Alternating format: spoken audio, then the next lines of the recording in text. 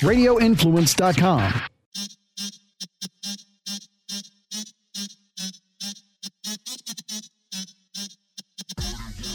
It's the DJ Eakin podcast. Of course, I am DJ Eakin. And get this, before we even get started, because for those who happen to catch us on video and that sort of thing, she was supposed to be here. And so shouts out to Brittany, who's not here, of course. So I don't want anybody to think that suddenly, like, I finally got all the way fed up with Brittany, or Brittany finally got all the way fed up with me, and she decided that she didn't want to do, you know, because Brittany and I we didn't have some issues, but when we made a promo, Brittany made it sound like we had some issues with my name being a little bit bigger than hers, and she agreed to all of that. That's what's really, so that's a whole nother story. But welcome everybody that rocks with us to the DJ Eakin podcast. And here's the thing: before I introduce you, I don't want to hold you there long, like just looking at the camera. There are like so many things in the news cycle right now, right? They're like, and Brittany and I talked about this a couple of weeks ago. I was like, Brittany, it won't be long before Black Lives Matter. It'll be like seventh thing in the news cycle. And so today, right, when I thought about recording, there's the Jeffrey Epstein madam that has gotten arrested. We still got Cam Newton getting picked up by the Patriots in the news.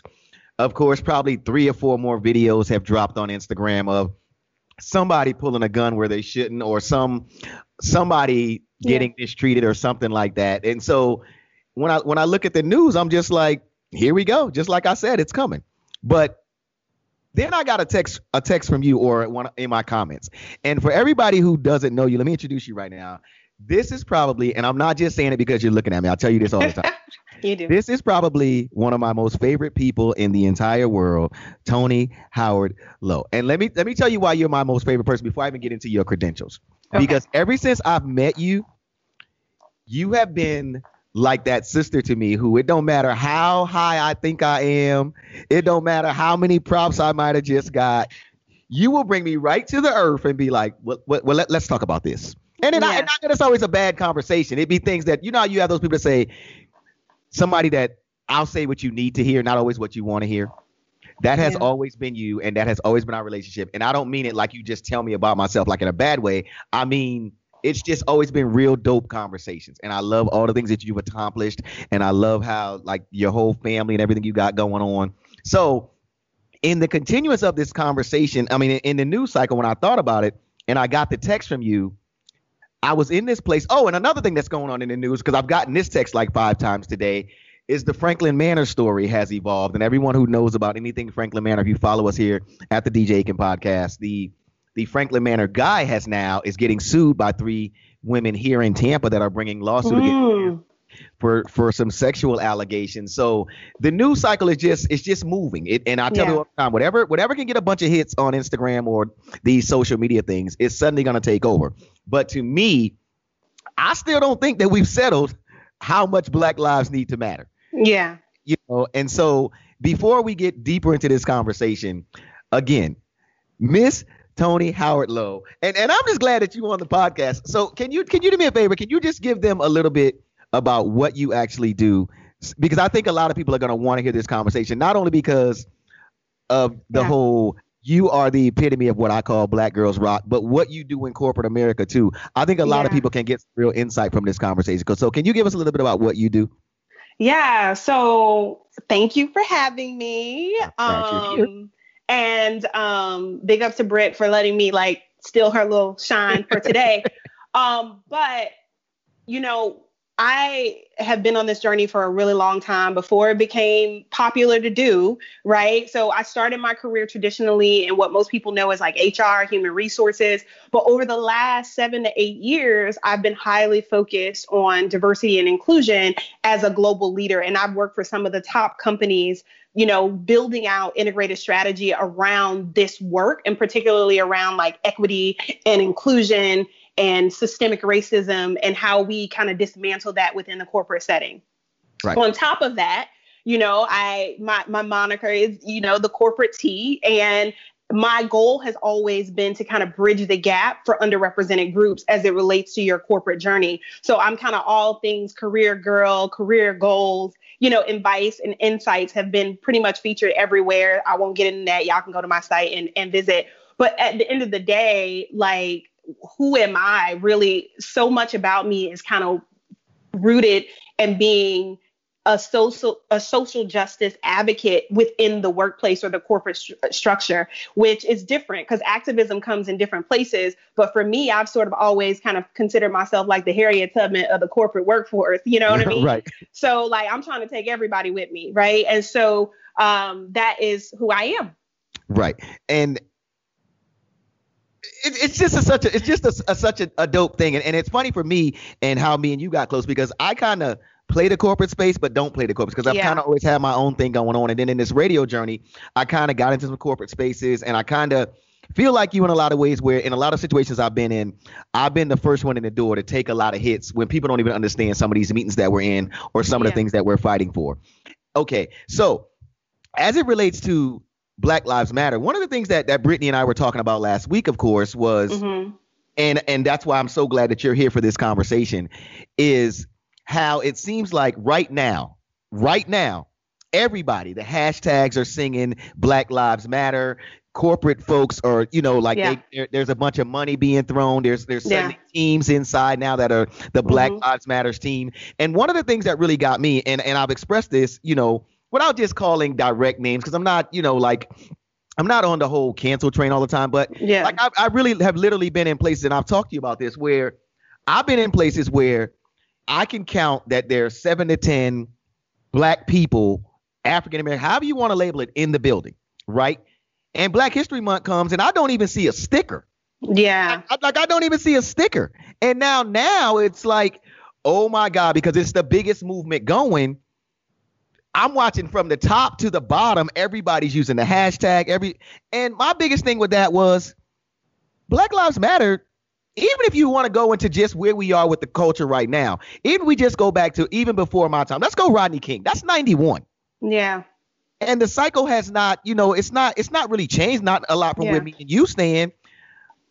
So when you on that inside, right, where you are, what does that look like a lot to you when you see suddenly these teams are being, suddenly we got a social justice team. And you looking like, I've watched you step over people and go around people for the longest time that don't even get an interview, don't even get consideration. It's interesting, right? Because literally George Floyd was murdered. It's maybe been 4 weeks, give or take. Right. And overnight, you're like, what happened 4 weeks ago? Here's what you were telling me. Now, 4 weeks later, here we are, and there's this race to allyship, right? Because nobody really wants to be outed now that the curtain of injustice is sort of kind of pulled back, Right. And what we call this in the D&I world is performative activism. And basically, I call it slacktivism, right? Which is basically you have these broad gestures, that you're leaning into your external stakeholders. You're saying, Black lives do matter, and you're doing, but everything behind closed doors and inside your internal organizations and how you move and what you do is still very rooted in systemic racism. You know what I'm saying? And so if you're treating your internal Black employees one way, but then you're making open statements another way, right? Right. So when you were discussing this last week? Last week's episode. And you were talking about this. I was like, wait. I raised my hand. I got something to say about this because it was so spot on in that you are calling out exactly like money is not enough, right? And also here, let me say this too, because not only have I done, D&I, but one of the things that Ekin and I worked on was his I Care About Me Foundation. And I have a really strong background in corporate social responsibility. And so when it comes to the nonprofit work, what people have to also understand is like giving an HBCU $5 million, great, noble gesture, right? But some of these foundations within corporate companies have multi-million-dollar budgets. So allocating $5 million is a minimum, okay, A, right? And it's a tax write-off, B. And then if you create a pipeline of, Black talent at HBCUs to come into your corporate organization, but only to be treated and not have the conditions to succeed, be treated poorly and not have the conditions to succeed, then we're still in the same place, right? So at the end of the day, if we're not going to talk about what you're going to fix internally in your organizations and dismantling systemic racist policy practices, behaviors, then I don't really care what dollar amount you're going to give. Great. But here's the thing, 4 weeks ago, you weren't giving that. Why? Let's talk about that. Let's have that question, right? Because you had $5 million to give 4 weeks ago. What changed, right?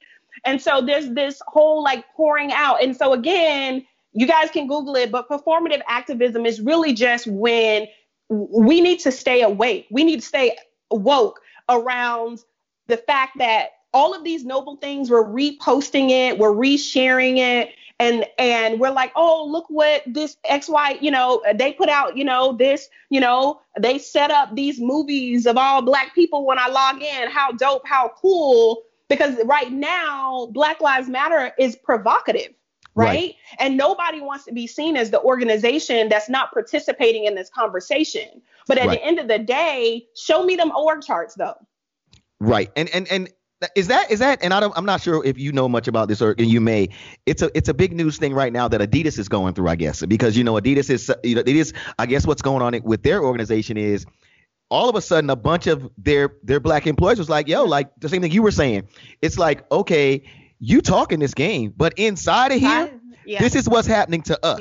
Yeah. And I think now, like one of their big HR people, she just stepped down or whatever. Yeah. And is this pretty much like the standard? Am I just because to me it honestly, like, okay, let's look at radio. And again, I'm only telling you things that I actually see and I know. That's what I try to do. Like here, I don't, or either I'll ask a question of someone who I feel like you as an authority on it, right? Yeah. In radio, one of the things that we found out was, especially with the hip hop culture, like I would look at a hip hop station, right? Yeah. And it seemed like it was no problem with putting someone who was of another nationality on a hip hop station, letting them be the program director, letting him run the station. But when it came to the pop stations or whatever, it was hard for us to even get a look over there. Yeah. You know what I'm saying? Like it was hard for us to even get a look over there. And, and they're talking about it in the industry now where it's like, okay, they're talking about getting rid of maybe the urban department. And then I saw another article, right? And keep me on track here, right? One of the guys was talking about how if you look at the music, right, maybe you need to dismantle the pop department too, because how come when Trey Songz or Jeremiah puts out a record, right, it's considered urban, so the budgets are less, you're not getting the same support. But if Bieber puts out a record or Ariana Grande, it's immediately considered a pop record. And Black people wrote it and produced it. Right. You understand what I'm saying? Yeah. I mean, you still have the same, if you take this really is the exact same model, even on the corporate side, right? And I'm gonna be 100% transparent. For as long as I've been doing this work, if I went to a corporate executive and said, hey, I want to do something exclusively for Black women, it would be like I said a cuss word. Like, are you kidding me? But if I said I want to do something for the LGBTQ community, or I want to do something for women, right?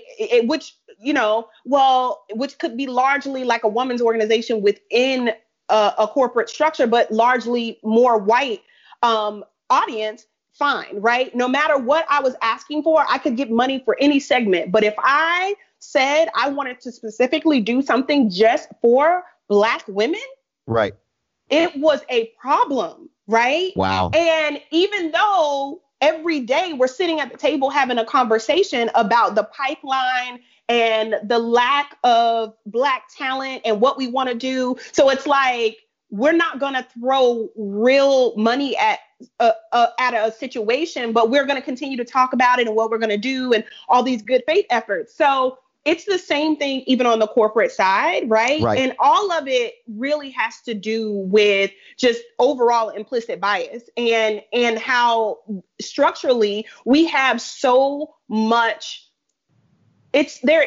I don't even know how to fix it, to be honest with you. Like, even as a practitioner, it is so deeply rooted in the existence of like U.S. history. Like, when people ask me, well, how do we fix it? Right? It's just like, like it's so deep.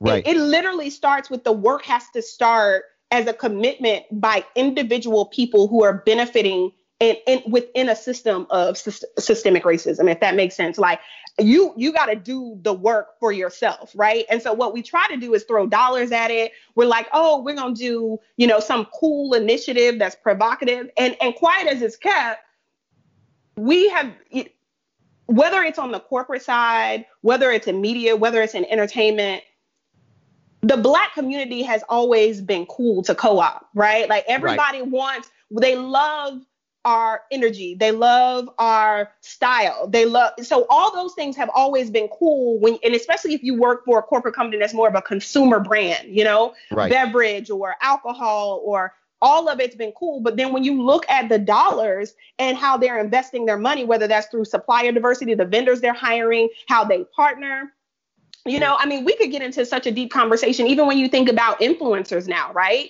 And how Black influencers are paid versus white influencers. I mean, it is so deep that, I think the biggest thing that I want people to take away is your initial point, which was the money is not good enough, right? And to be careful when someone says, like, I'm going to give $100 million, right? And I'm going to give 70 of it to, the National Negro College Fund, and I'm going to give to these two HBCUs, right? What does that mean, though? How is that money going to be utilized? How is that going to make it better? What are you going to do internally for your organization? We've got to start forcing a stricter report card around what you're going to do differently around your behaviors, not just your dollars. Can we dive a little bit into the diversity and inclusion conversation a little bit? Because I don't definitely not even close to knowing what you know. And I think the people that rock with us, I want them to hear more about it, because one of the things that I do keep saying, and again, if you know me, I move around the social media space a lot. So I'll see this announcement. I'll see that announcement. And yesterday, I think I was on Twitter, or it could have been the day before, and a young lady tweeted, she goes, "Let's stop acting like the only position that we can get now is the diversity and inclusion director," or whatever. You know what I'm saying? And can you, first of all, before we go into that conversation, can we talk about a little bit, what is the diversity and inclusion position supposed to be? What are they supposed to do now that there's suddenly all these positions are being announced in these companies? If someone put out a meme, and you guys can probably find it, but it listed some of the top Fortune 100 companies in tech and banking and everywhere. And it looked at their organizational structure, and everywhere you saw a Black C-suite leader, it was basically a diversity and inclusion role, right?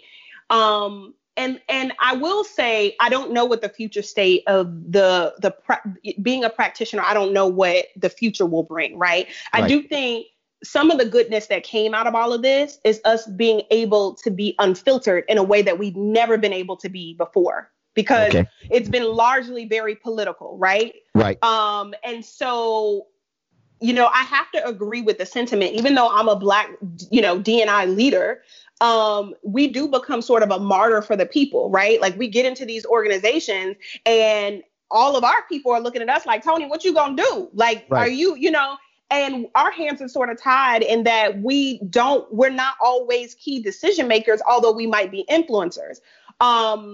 But ultimately, in these roles, the idea is that we're supposed to be identifying whatever disparities that exist in the company and creating integrated strategy for the company on how we can close those gaps. So whether that's in our talent pool, or whether that's how we partner, or whether that's how we spend our dollars, the roles can be, different, depending on, all of that. But ultimately, sometimes they can be very much a formality role, vanity roles, vanity titles, right? Where you're a face. I can say I have someone in my C-suite that is doing this work, but they really don't have any real power, no internal resources, no teams. They're not paid as well as their operational peers. So quiet as it's kept, even for D&I leaders, some of us can still very much be oppressed too, even in a role that's a high level role. Right. And are these roles as of late, are they just suddenly like looking in those Fortune 100 companies that you were talking about? Were those roles there before the Black Lives Matter, before the George Floyd, the Black Lives Matter movement? Oh, yeah. I would say D&I roles largely have been around about 15 years or so. These roles have existed, for years and years and years. And so these are not new. Now, are there companies who are coming to the table now saying we need to create one? Absolutely. My phone has rang more in the last 4 weeks, more roles forwarded to me. Would I be interested? than it has in the last 7 years. Wow. But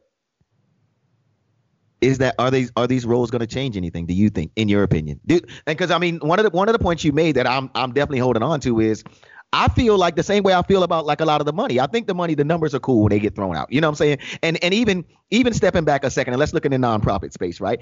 Since I've been in this space, it's been a lot to learn. It's been a lot to learn about how they get grant money. And actually what's funny to me is it's made me kind of create my own way of how I want to get money, of like keeping my hustle legal, of course, but keeping my hustle of like, there's other ways to do it. These kids now are getting the message different ways. We gotta go to where we are today as well as still use some of the same principles, right? So when you look at like where they're throwing some of this money at, right? And it seemed like to me, once people are in these certain pipelines, right? They're in these roles, or they know where to get the money from. Mm-hmm.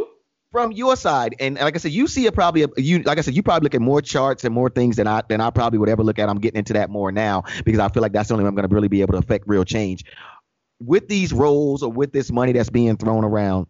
And maybe over the last year, even coming up to now, has it really made any real change, or are we just going to probably see maybe a year from now some real change? And this might not be a fact, but just your thoughts on where you think it's going. Well, let me tell you this. Like, I'm a visionary, and I remember I sat down. I won't call him out, but I sat down with I pitched an idea to a very well-known CEO for he owns a software that is very prevalent in the D&I space, and I won't say what it is. And I told him, and this was probably about 2.5 years ago, I said, if you're paying attention to what is happening, there's becoming this intersection of social justice, D&I, right, and corporate social responsibility. And I think that you should evolve your software for there to be a tool to hold everyone accountable and how they measure it internally in corporate companies, like, so to speak, a scorecard. I said this 2.5 years ago because I saw what was happening. Right. So let me explain to you what I think is happening and I'm going to answer your question on whether or not this will be a formality or not. One, you have a couple things. The generational workforce is changing, right? Baby boomers got gold watches. They stayed for 40 years. They were taught like whatever we got, we should be happy for, grateful for. They were grateful to retire. But the landscape of companies is changing. And as millennials rise to leadership, people pick on millennials, but millennials are old. Millennials about to be 40 next year, right? Right. So when millennials are rising to leadership, their entire palette, they watch their grandparents, be in the civil rights era. They watch their parents work jobs and then be laid off. And for some of the big, car companies and things like that, when we were coming out of that entire situation. And so ultimately, millennials now are like, the company that I work for has to serve me. Like, this is a mutual benefit. And so as they ascend to leadership, they're not as complacent. They're not as silent, right? So then on top of that, so keep that in mind, you have that going on here. Then you also have social media, right? Which you and we both went to college together. We didn't have social media, thank God, because a lot of stuff would not have had me in corporate.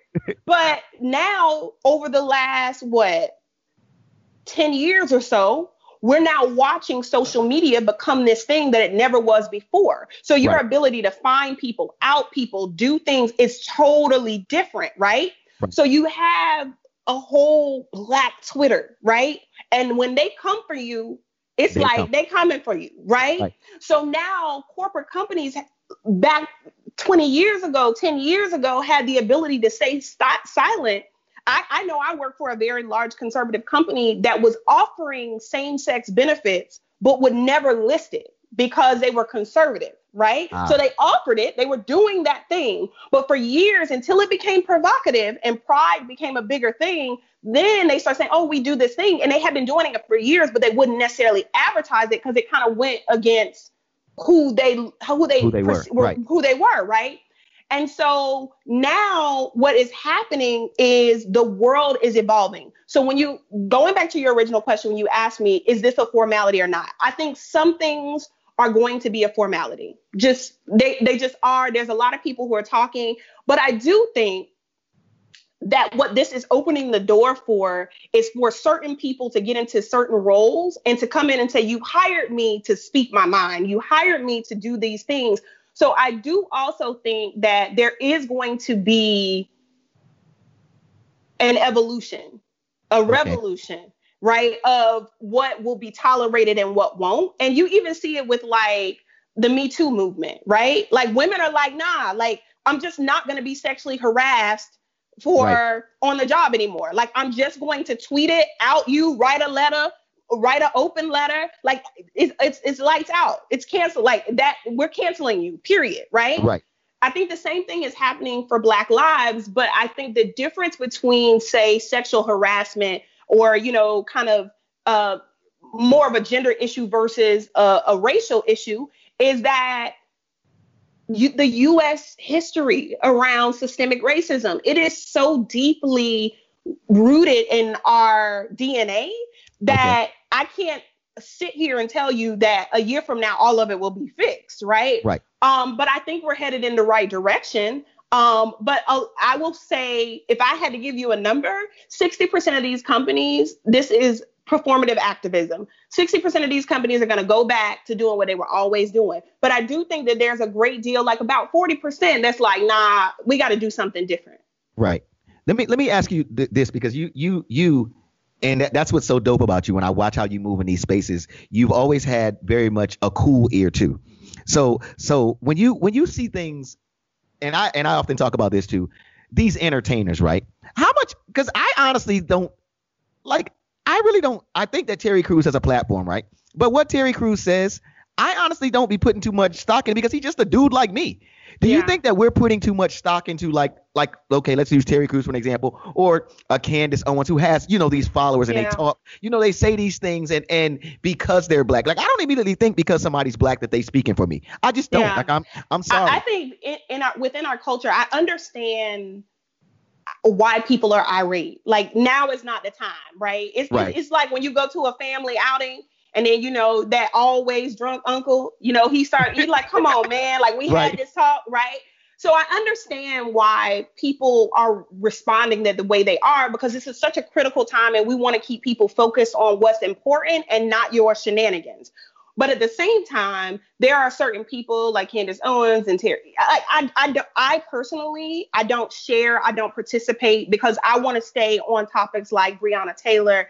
You know what I mean? I want to make sure that we're still having the right conversations. And so for me, I don't participate in the conversations on social. I don't reshare because that is just not important to me. And I'm, I guess, from an EQ perspective, just mature enough to know that, like, what I want my platform to solely be focused on things that matter and not just, you know, to be in a provocative conversation.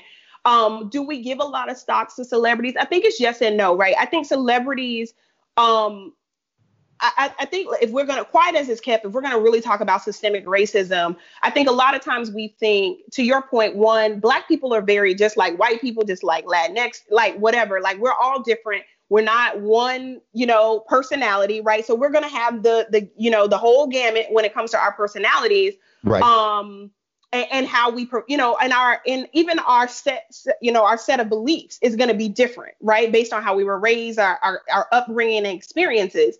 But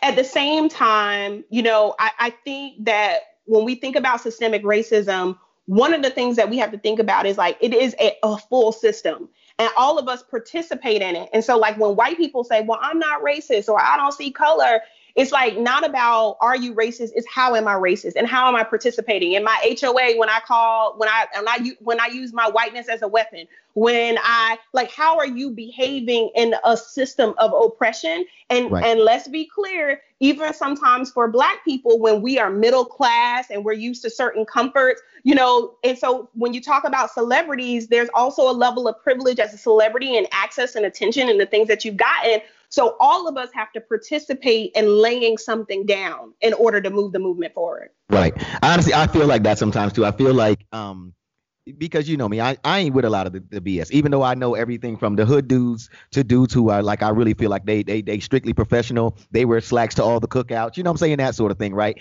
But I did start to feel, as much as and I don't know if I can say I really avoided it. I just don't be with the BS, right? So I'm not a weed smoker. I don't want to be in that corner, but I do. And I think it's even come at me more in this last like 6 months. Cause I mean, you've been with me on this journey a lot where I feel like sometimes I still have not found my voice until I kind of am in this space I'm at right now. And right now I feel probably more than ever that I need to keep going back.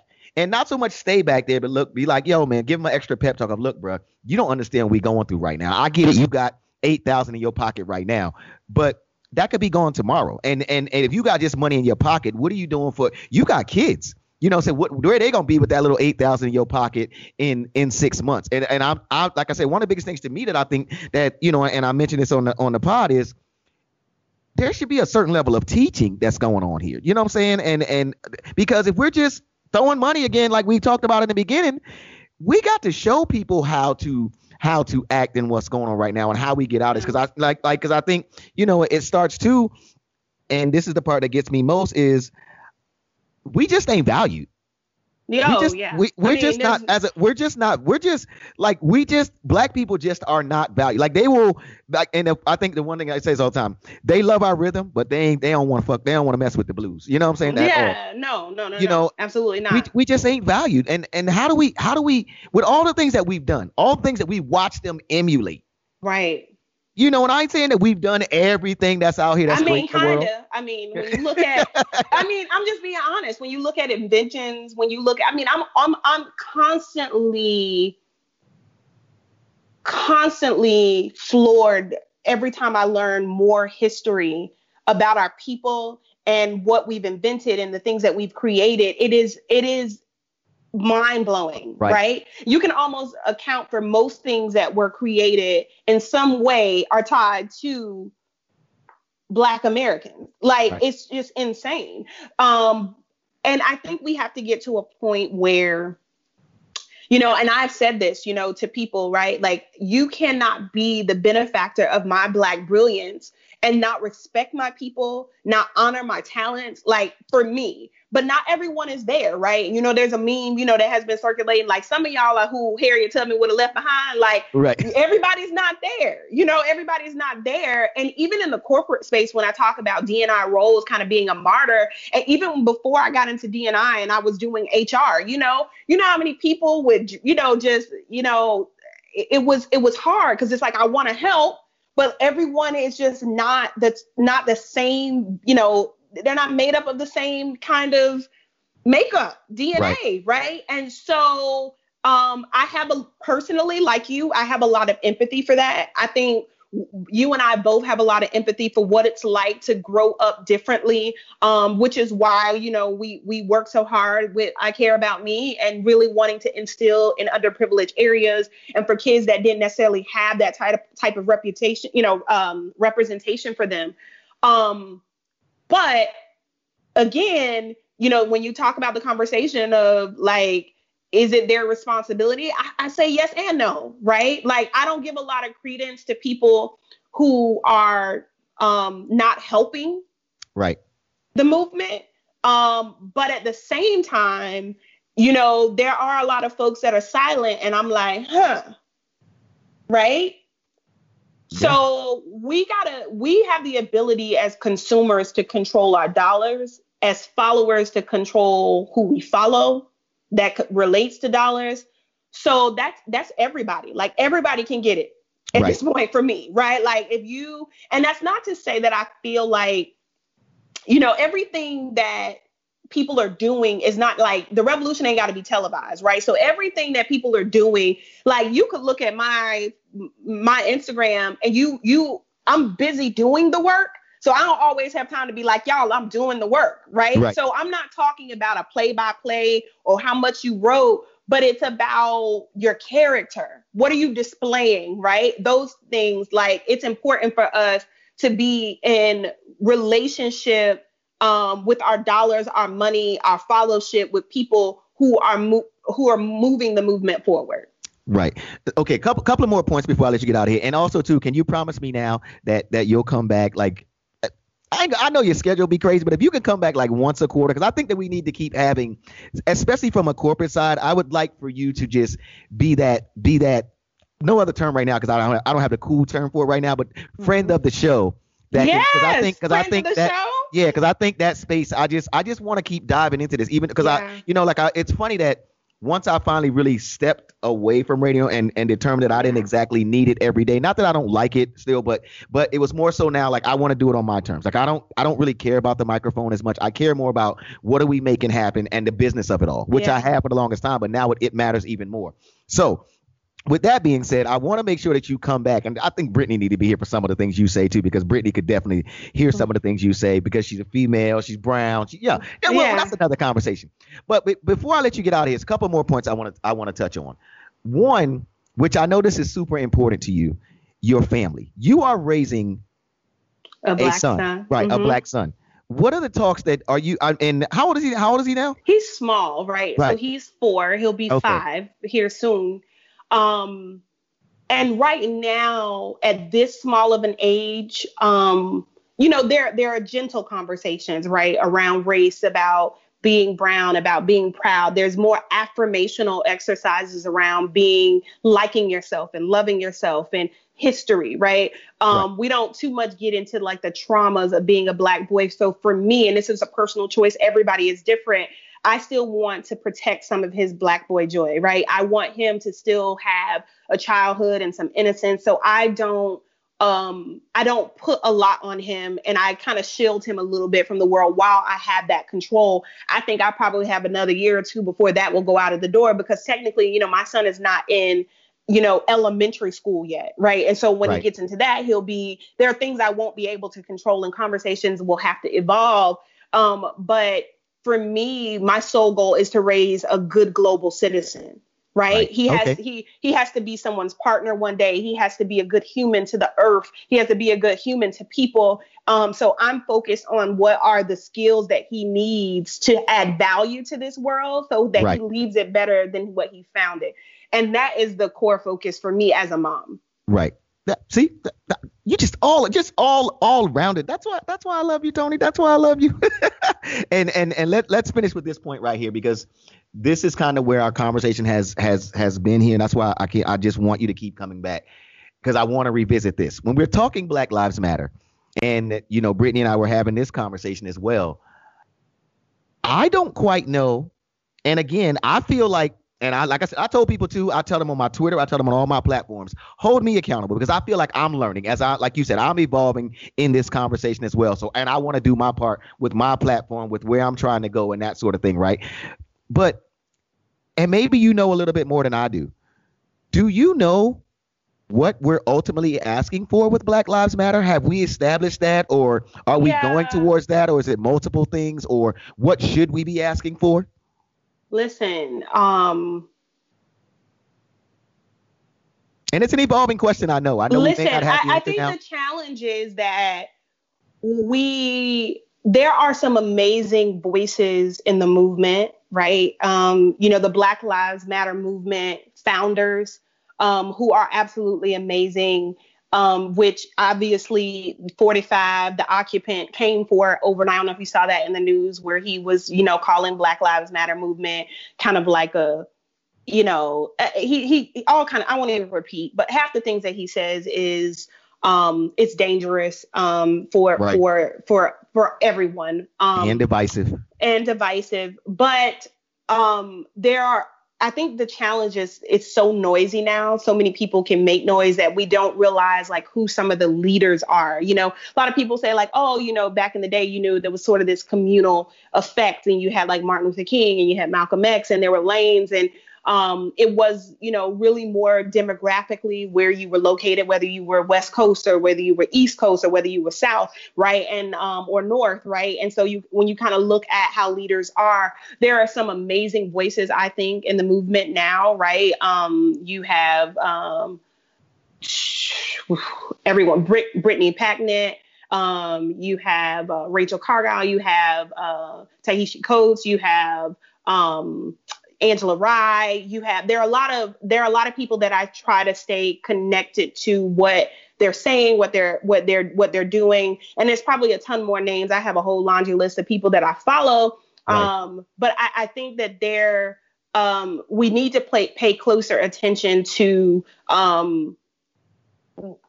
the leaders and the voices within the movement, because I think that it gets noisy. Right. And if you really want to focus in on like, what should I personally be doing in my activism, I would say follow some of those voices. But on top of that, I would say, how are you managing your own household, right? Like, how are you spending your dollars? Like, everybody wants to drive an exotic fly car, but go on and pull those corporate social, responsibility reports, those annual reports. See who's inside those organizations, right? You have some outstanding companies like, listen, Ben & Jerry's was like, we've been told y'all this. We right. Like, Ben & Jerry's is like, we've been doing this work before it was cool to do this work. You understand what I'm saying? Right. We've been dismantling the system one scoop at a time with ice cream, right? So there's some companies that deserve to be elevated because they've been in the marathon with us way before everybody started sprinting, right? Right. So I think that's important, where you spend your dollars. So for me and my husband have gotten very clear about like the type of cars we drive, who we build with, where we invest our money. We put a percentage of our wealth into a black bank. We selected a black bank.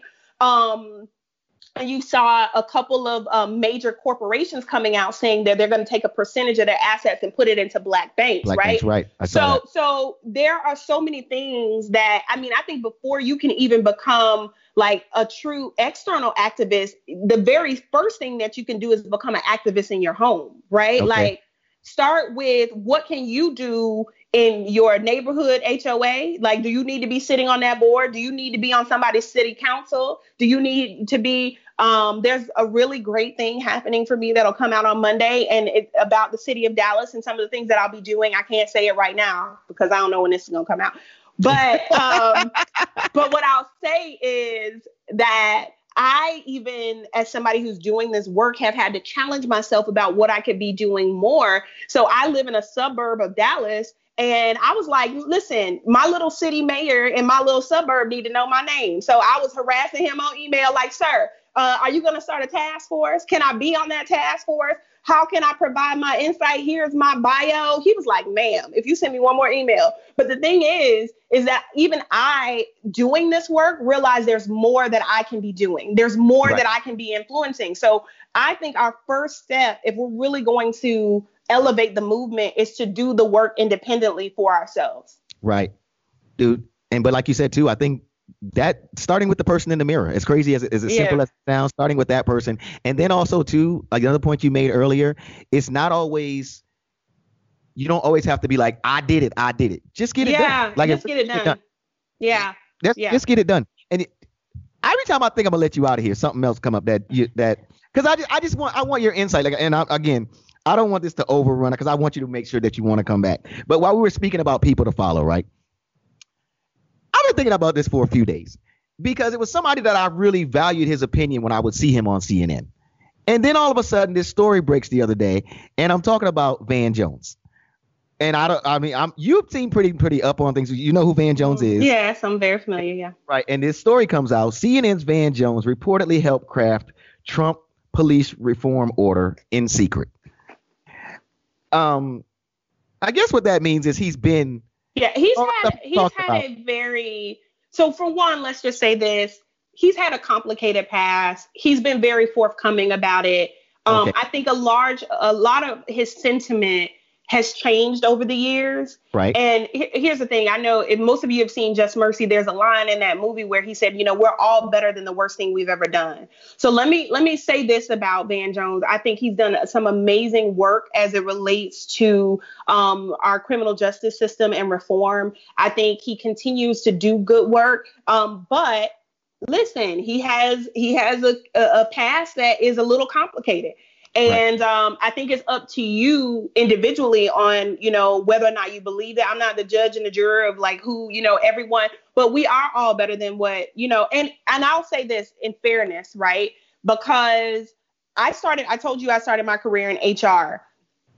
17 years ago, I can remember hiring people and say, for example, a black male comes in, he fails the background, right? And he lied on his application. And I used to remember feeling embarrassed and being like, why would he lie? And blah, blah, blah. But over the years of doing this work, right? And understanding criminal justice reform, understanding the flawed system of criminal justice, understanding how you might have a white male in corporate who can be hired to do a job with a criminal past, but because of the kind of crime he committed, he can have the job. He can even have the job and smoke meth every week, and we'll put him through an FMLA program because we call his drug habit a disease, right? Wow. But because you sold drugs to eat, you're disqualified from this role forever, even when you're trying to feed your kids and turn your life around.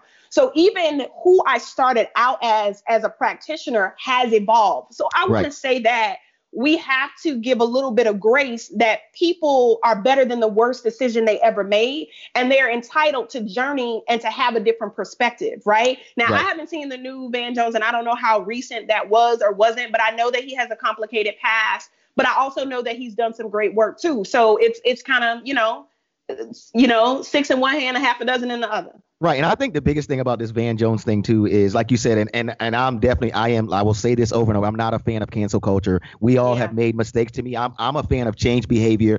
And sometimes you got to be in some ugly fights in order to get some real work done. Right. I think the biggest part of this thing, without reading it, because I have this particular article was in the New York Post, and it came out on the 29th. And so I had explored it a lot when it was on Twitter. You know what I'm saying? A lot of it was coming down Twitter, and it was like, yeah, I told you Van Jones was this. And, DL had some choice words that he had said about him before.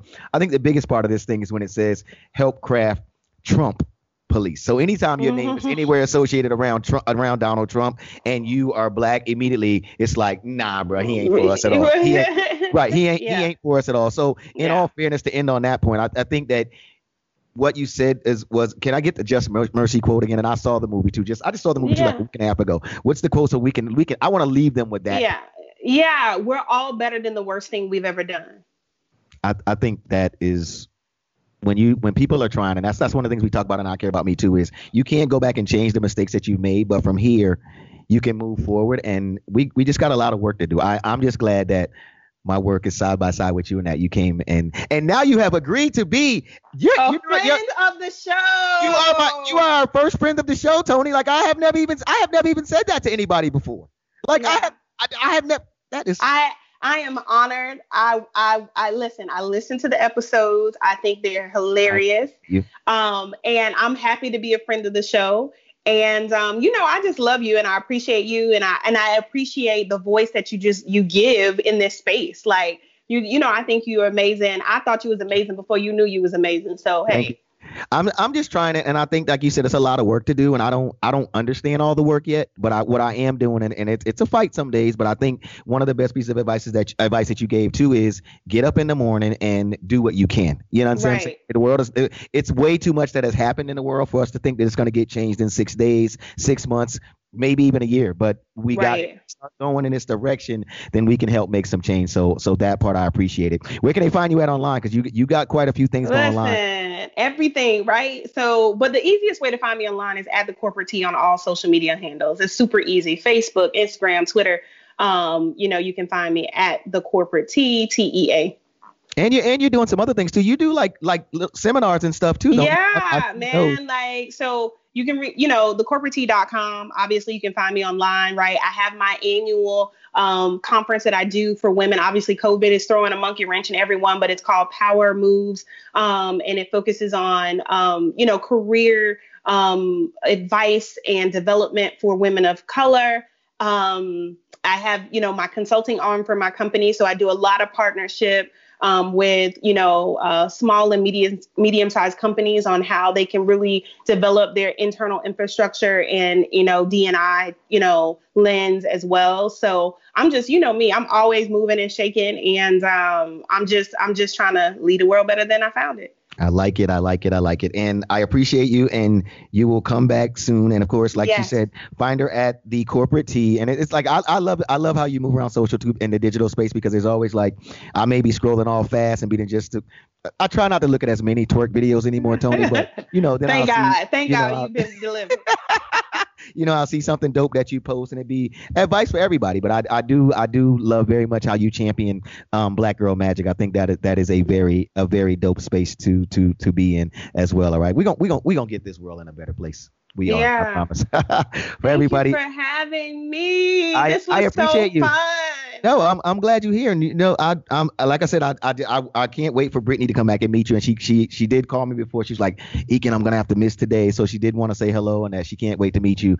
And again, I think I love about having Brittany here too is there's some things that I might miss in my conversation with you, right? That she'll just be like, and I'll be like, well, I didn't even think of that. And just from her psyche of thinking, well, and we're both, even though in this entertainment thing, it's great, I think, to have someone like you on, because even in this entertainment space, a lot of people don't understand. We're dealing with corporate. We deal with, when we're in these spaces, we deal with HR. We deal with, like I said, in these genres of music and entertainment, it's all kind of intertwined. So the diversity's there, the wanting to be included. We all go through that, man. So again, I appreciate you being here on my little DJ Ekin podcast, and we moving in a good direction.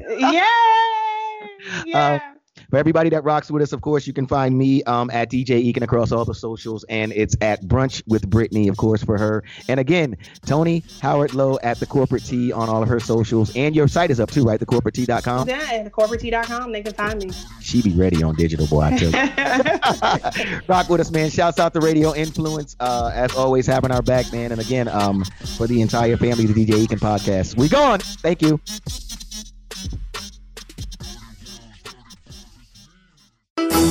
This is a Live Bold and Boss Up quick fix on Radio Influence. He is the founder and chair of Think Big for Kids, which is a nonprofit organization that helps our underprivileged youth. He co-founded TriBridge in 1998, and he has received many different awards. Welcome, Tony DiBenedetto. Jenny Tribby ran PR and part of marketing for TriBridge, and I stuck her in a room with me for 3 days. She probably hates this experience. And I had a big white, like all the walls were painted so you could write on them. And we just started writing all the things we had learned over 20 years. At what age does a kid start learning it? At what age do these kids give up? And do scholarships work? How does mentoring work? What do Big Brothers do? I called Pam Iorio, former mayor of Tampa, who's running nationally Big Brothers and Big Sisters, and went to school on that. And we just wrote this program on the board, which turned out to be Think Big for Kids. And I called a couple folks because I said, there's going to be a lot of stakeholders in this. There's going to be the kids, of course, our number one stakeholder. But we can't do this program without businesses in Tampa or in the local business community. We can't do it without local government and the school system and parents. And so we started reaching out to different constituents and got them to buy in. So I called Chris Lestos, who was the executive director of the Boys and Girls Club. He loved it. This was like June of 16, I think. And he had a meeting in August of 16 with all over Florida. They were bringing all the executive directors in. And he wanted me to pitch the group on this concept. And then I called Brian Murphy of ReliaQuest, and I called Jody Haneke of Haneke Design. I said, look, I want to know if you guys are going to be in on this with me, and found this organization with me. And both of them, in 10 minutes of just talking about what the problem is, we're all in. They're like, Tony, man, we're all in on this. So we pitched the Boys and Girls Club when we signed a pilot agreement with them in August of 2016, and it's been a phenomenal ride the last 4 years. Live Bold and Boss Up with Stephanie Marchese and Ashley Jiraki can be found on Apple Podcasts, Stitcher, TuneIn, Google Podcast, the iHeartRadio app, Spotify, and RadioInfluence.com.